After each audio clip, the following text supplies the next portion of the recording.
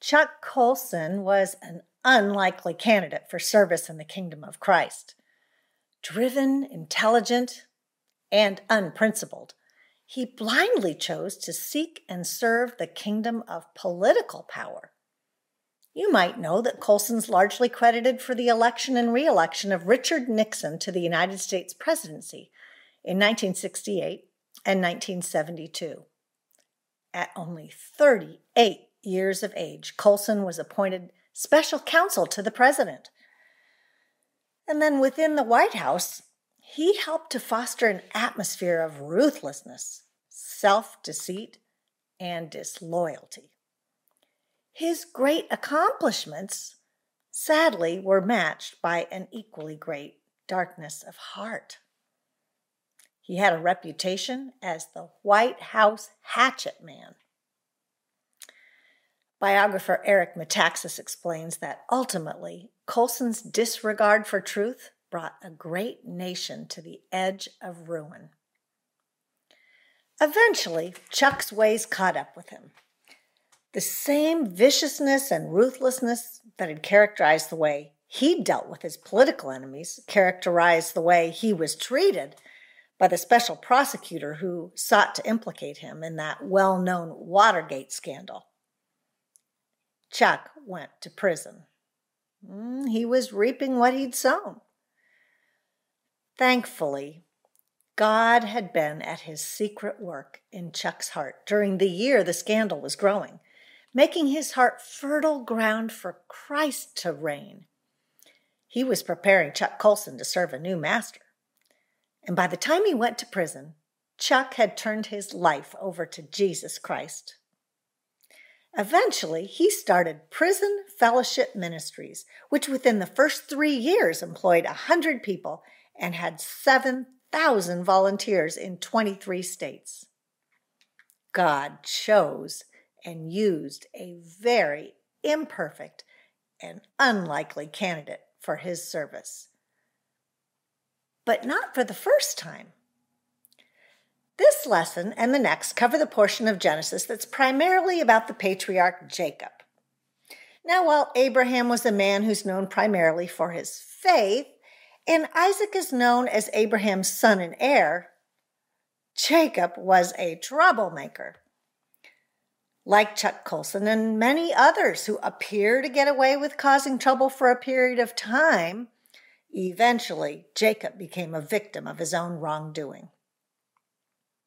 You know, the fact that the Bible presents its characters' flaws so straightforwardly is actually evidence that it's true.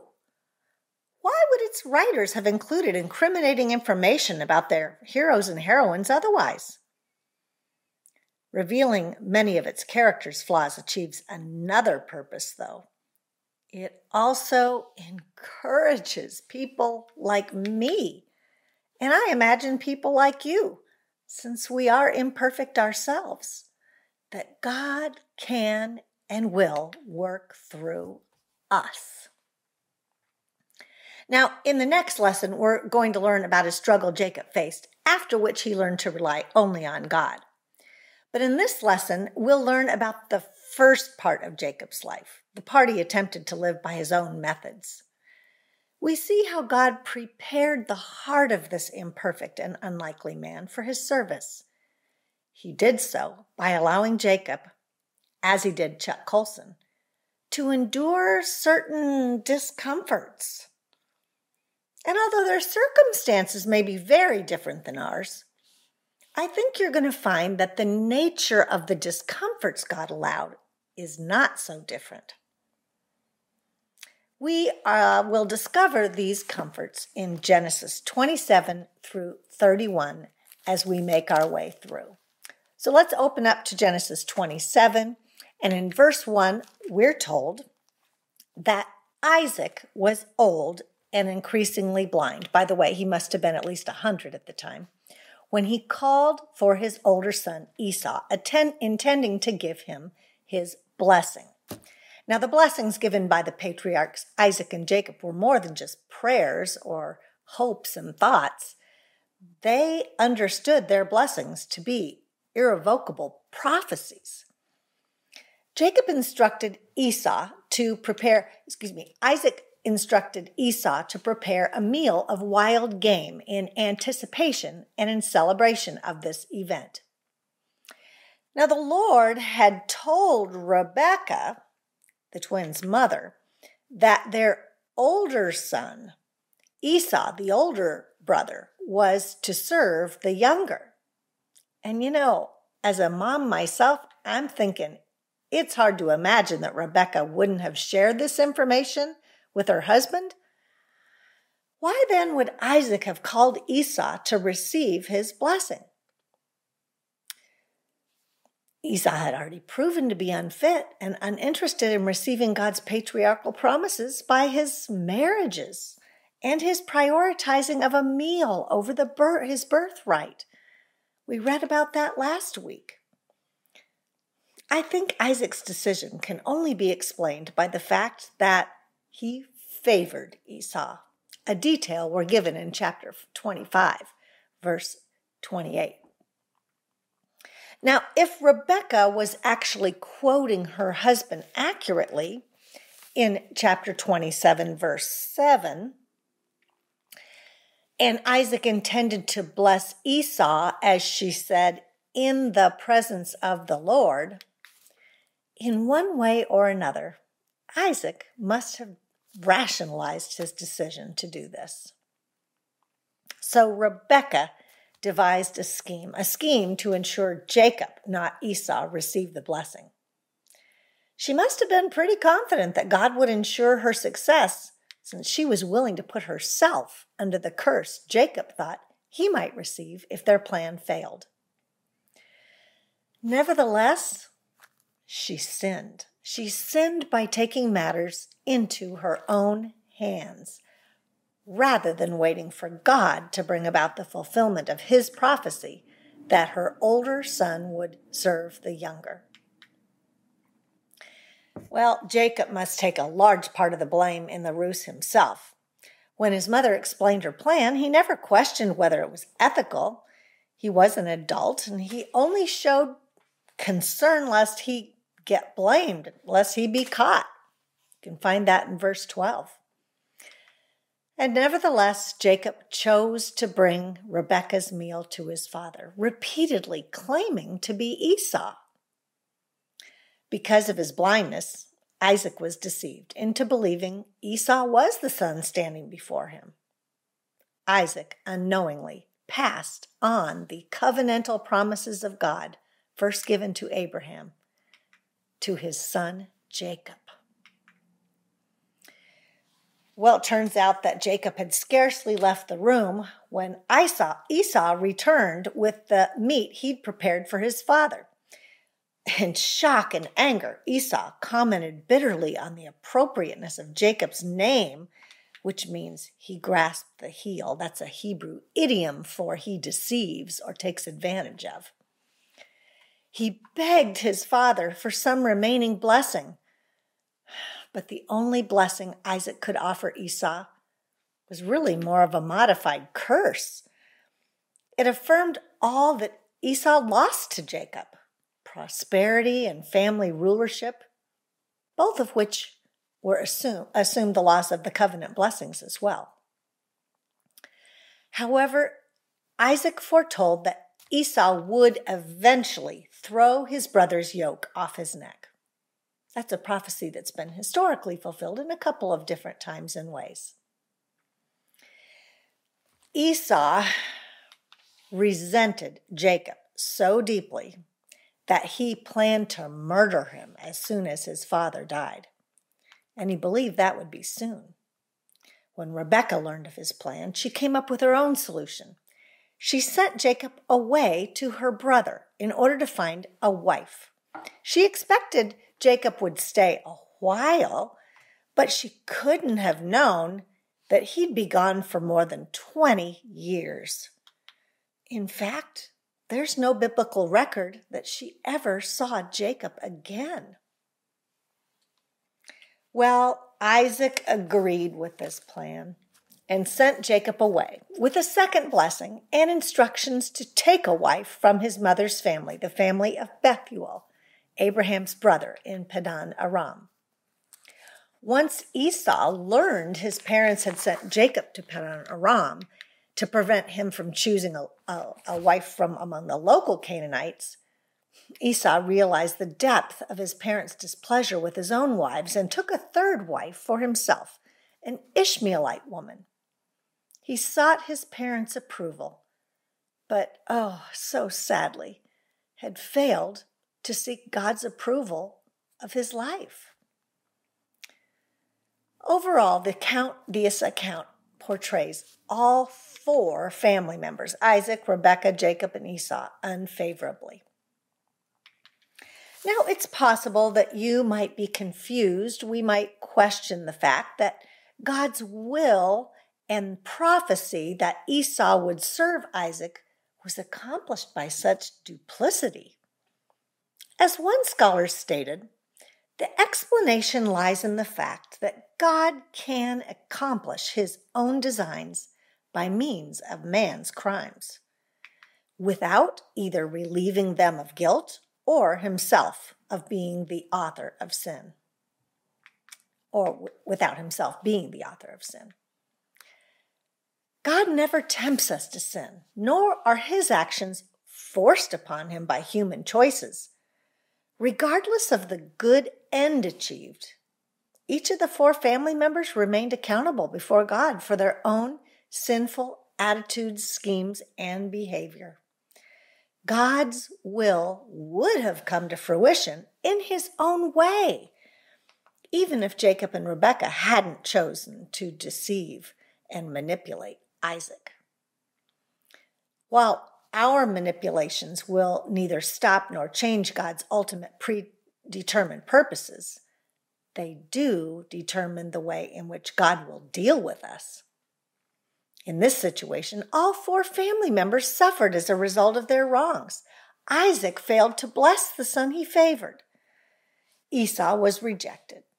Rebekah presumably never saw her beloved son Jacob again. And Jacob not only further damaged his relationship with his brother, he spent 20 years away from home because of it. And as it turns out, during those years, he became the victim of another person's deceit and manipulations. So, chapter 28, verse 10, tells us that Jacob left Beersheba and set out for Haran. Now remember, he'd been the home-loving son. Now, estranged from his only sibling and forced to leave his father and mother, he found himself traveling alone to a foreign destination. To make matters worse, he was left outside to sleep. It was at this very vulnerable moment in Jacob's life that he personally encountered God. Jacob had a vivid dream. He saw a staircase between heaven and earth with angels ascending and descending it. The Lord stood above the stairway. In the dream, the Lord spoke directly to Jacob, introducing himself as the God of his fathers. The Lord promised Jacob the land on which he was lying. He promised him descendants as numerous as the dust of the earth, and that they would inherit the land. He promised that all people on earth would be blessed through Jacob and his offspring. Of course, all of these promises reflected the patriarchal covenant. But God also gave Jacob a very specific assurance that would have encouraged him in these present circumstances. He promised that he was with Jacob, would not leave him, and would watch over him wherever he went. And he promised to bring Jacob back to Canaan. It was time for Jacob to decide for himself whether he would make his father's and grandfather's God his own. The dream showed Jacob that an invisible world existed, broadening his perspective of his life. But more specifically, the ladder or stairway showed him that God was reaching down to him, and that Jacob had access up to God. God knew just what the lonely, vulnerable Jacob needed. His timing was perfect. He knew Jacob would be ready to embrace a relationship with him. In response, Jacob vowed that he would offer a tithe of his possessions, a token of his commitment that, as verse 21 says, the Lord will be my God. You see, vulnerability prepares people to hear from God. Have you found that to be true? Vulnerability prepares us to hear from God. At a most desperate moment in Jacob's life, the Lord revealed himself and spoke to Jacob's need. Allowing Jacob to endure the vulnerable position in which he put himself is the first way we see God preparing the soil of Jacob's heart for his service. It's very possible that you might have a loved one who's in a pretty bad situation right now. God certainly calls us to help the needy, rescue the downtrodden, and shelter the oppressed. In so doing, of course, we demonstrate God's love, grace, and mercy. However, we need wisdom to discern each individual situation. And I think parents need a special warning about this. I know from experience that our immediate response may be to protect or rescue our children from any and every ill they face. But doing so may be unwise, particularly when the difficult situation is a direct result of their poor choices. By removing the natural consequences of wrong behavior, we aren't helping our children learn the reality of life. Bad choices eventually lead to bad consequences. That's the way life works. But we may be inhibiting something more than that. We may be inhibiting the hurting person from seeking or listening to God. A hurting person is a vulnerable person. Perhaps he or she is willing to hear from God in ways they otherwise wouldn't be. So will you ask God to give you the wisdom to know the best way you can demonstrate love to a hurting, vulnerable person this week? Whether it's to experience God's mercy and grace through you, or whether he or she needs to be left in circumstances of their own making, with your prayers that they will seek and find God there. But there's a second application for us here. Perhaps you, like Jacob, feel vulnerable right now. In his book, The Problem of Pain, C.S. Lewis wrote, "Pain insists upon being attended to. God whispers to us in our pleasures, speaks in our consciences, but shouts in our pains. It is his megaphone to rouse the world." I learned this when one of our daughters was 5 years old. We were devastated to learn that she had a large brain tumor in her cerebellum right near her brainstem. And of course, the news was very unexpected. Because my young child was so vulnerable, I felt vulnerable along with her. I wanted to protect her, but of course I couldn't. During the days I lived in the hospital alongside her, my natural tendency might have been to grasp for security in the words and comforting presence of friends and family. In fact, at times that was my tendency. But very early in the trial, I'm so thankful for this, A friend of mine who'd recently gone through a time of great difficulty herself gave me some wise counsel. She reminded me that my strength would come in being alone with God. Quite frankly, I didn't want to leave my daughter for even a few moments, and I didn't want to withdraw from the comforting presence of friends and family. But it wasn't from them that I ended up drawing strength in the trial. My friend was right. I found strength when I crept into a small closet where I could be alone with God. Are you attempting to drown out the pain of your circumstances in one way or another? Where have you sought comfort? In entertainment? In food and drink? In a friend, family member, or acquaintance? Do you drive yourself into your work? Or if you can afford to do so, make purchases simply for pleasure?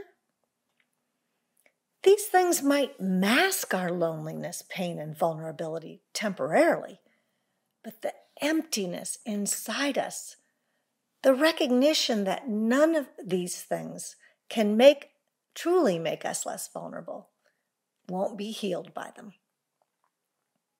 Whether you are in a difficulty that threatens you as a result of your own poor choices, or whether you're merely there as the result of life's general hardship, as so often happens, will you allow God to speak to you? Are you willing to quiet yourself long enough to hear from Him? Well, Jacob had put himself in a bad situation. And yet, when he was most vulnerable, God met him. God was willing to work in the life of someone as imperfect as he. After Jacob's encounter with God at Bethel, he continued northeast to find his mother's family. Now, when Jacob arrived at his destination, he went to a well, just as his grandfather Abraham's servant had done in the same country when seeking a wife for Isaac. And as it happened, Laban's daughter Rachel was a shepherdess, and while Jacob was at the well talking with some other shepherds, Rachel appeared. Apparently, the stone covering this well was so large and heavy that the shepherds waited until they were all present to move it. Jacob was so overjoyed with the realization that his relative was standing before him that with a surge of strength, he single-handedly removed the stone. And perhaps his attraction to Rachel also enabled this unusual feat. Rachel ran to tell her father, Laban, about Jacob. Laban greeted Jacob warmly, taking him into his home. Now, Jacob came to Padan Aram to find a wife. However, he had no resources to pay the customary bride price. After a month of assisting his uncle, Laban offered Jacob wages for his labor. Seeing this as an opportunity to earn a bride, Jacob offered to work 7 years in exchange for Rachel. Rachel, we're told, had an older sister, Leah. Leah had weak eyes, while Rachel was beautiful. Laban agreed to Jacob's proposal. However, at the end of the 7 years, he deceived Jacob by secretly switching Leah for Rachel on the wedding night. The bride would have been heavily veiled. The giving of the feast implies the use of alcohol, and the consumption of the marriage would have taken place in the dark. That is how it must have happened. And so Jacob didn't discover the deception until the following morning. The story is so full of irony. Jacob the trickster received the same treatment from Laban that he'd given to his father and Esau.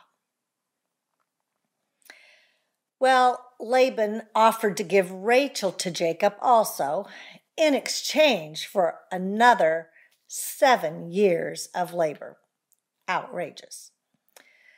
Polygamy was a common practice in the culture, and although it was practiced by several of the heroes of the Old Testament, please understand that God never condones it. The Bible simply states the fact that it occurred.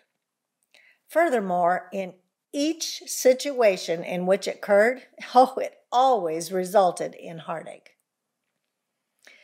As becomes obvious, God planned to give Jacob a family through Leah. Jacob could have accepted Leah as his wife and not been further encumbered by debt to Laban. Had he done so, he also would have returned to Canaan much earlier. Instead, Jacob agreed to Laban's outrageous terms in order to also marry Rachel. In anticipation of what occurs in the following verses, we're told that Laban gave Leah and Rachel each a maidservant at the time of their marriages. And now this theme of favoritism continues. Jacob favored his second wife, Rachel, over her sister, his first wife, Leah. As a result, the Lord made the unloved Leah fertile, and she bore Jacob 4 sons. During this time, Rachel remained barren, and a spirit of intense competition ensued between the sisters. That's pretty sad, isn't it? Each gave their maidservants to Jacob to bear him children they could claim as their own. Even after Rachel bargained to gain the aphrodisiac mandrake plant from Leah, it was again Leah, not Rachel, who conceived and bore an additional 2 sons, Issachar and Zebulun, plus a daughter, Dinah. Eventually, the Lord granted Rachel a son, Joseph. She only bore one other child, Benjamin, who wasn't born until after Jacob and his family left Padan Aram, and his birth turned out to be the occasion of Rachel's death. Well, as you can imagine, the tension in Jacob's household over this rivalry of his wives was unquestioningly difficult to live with, and this continued for at least 20 years.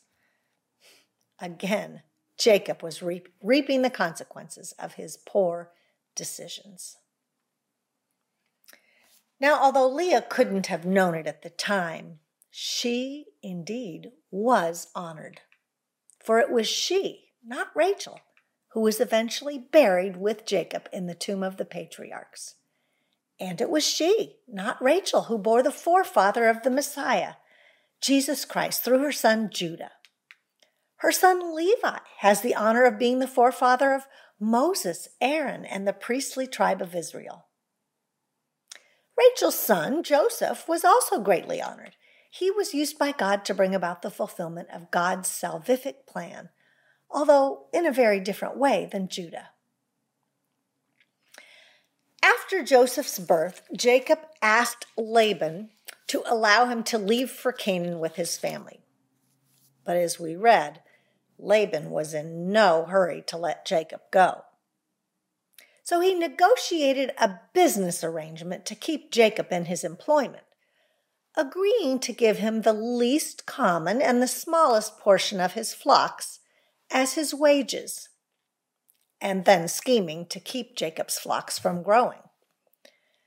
However, Jacob used his knowledge of shepherding and breeding, which seems to have been a superstitious one, to his own benefit. However unscientific his method may have been, God honored it and prospered Jacob. As it turns out, as Jacob's wealth increased, the deceitful Laban's decreased. The tension in the family mounted even higher. And in chapter 32, verse 2, we're told that Jacob noticed that Laban's attitude toward him wasn't what it had been. Now the Lord instructed Jacob that it was time he left Haran for Canaan. Jacob's wives were aware their father didn't want them to go, but they agreed anyway. To our disappointment, Jacob acted deceitfully once again and fled from Laban without telling him. To make matters worse, Rachel also deceived her father by stealing his household gods. We're not told why she did this, She may have believed that having them in her possession granted her the right to inheritance. Laban pursued Jacob for 7 days before he caught up with him. And during that time, during his travel, the Lord appeared to Laban in a dream, warning him not to cause Jacob trouble. Laban didn't fully obey God, for he met Jacob with accusations. He was angry that Jacob left without telling him, and he was angry that his household gods had been stolen. Jacob permitted him to search through his tents, but Rachel hid the gods by sitting on top of them, feigning illness and claiming she wasn't able to rise. Then Jacob turned his anger on Laban. Angry that in the 20 years he'd served Laban, Laban had repeatedly deceived and mistreated him. We're not given all the details of that in the account, but we're told more than once that Laban did that. Laban conceded in view of God's warning, the warning he'd been given during his travels, and the two men established a covenant, a peace treaty. Jacob agreed not to mistreat Laban's daughters and not to cross back past a designated point to harm Laban. For his part, Laban agreed not to transgress his side of the stone heap to harm Jacob. Jacob was a very imperfect man. Even after God appeared and promised to be with him, he still at times operated under his old nature. He knew he was leaving Padan Aram with his wives and children at God's direction, yet he still chose to deceive Laban by running away from him. He did the right thing in the wrong way. Jacob wasn't yet fully trusting God. He was still living by his own methods. Now, it's hard to miss the fact that Jacob, the deceiver, schemer, and manipulator, received the same treatment from Laban of which he himself had been guilty. We may find that the people by whom we're easily irritated are actually those who are most like us, sharing our faults. You see, God allows this discomfort in order that we might see ourselves for what we truly are. It's unpleasant to have a mirror held in front of our face when we're looking our worst. Seeing our weaknesses in others shows us just how ugly we can be. Some people rebel against this so much that they harden themselves against the truth that they're really seeing themselves in the mirror. None of us wants to believe that our natural self is so offensive. It hurts our pride. However, God loves us too much to allow us to remain ignorant of the destructiveness of our sin nature. Until we see ourselves as we truly are, we can't see our need of Him. So God exposes the ugliness of our sin. God exposes the ugliness of our sin. Again, why? Why does He do this? Let me say it again. It's because it's one of the discomforts He must allow in preparing our hearts for His service. As unpleasant as it is, we must face up to what we really are in our natural selves. Just as vulnerability prepares us to hear from God, exposing the ugliness of our sin nature is also essential. Are you willing? Are you willing to allow God to show you yourself as you naturally are, apart from His sanctifying grace? It will no doubt be uncomfortable. But if you remain humble and teachable, the revelation will make your heart fertile for His work. You know, there's a sense in which one reads these chapters about the first part of Jacob's life and wonders whether the characters have left any good example we can follow. We see a family that's quite imperfect, at times even just downright dysfunctional. But oh, how encouraged we can be that God chooses and works through very imperfect and unlikely people. Ordinary people, like you and like me. Will we allow him?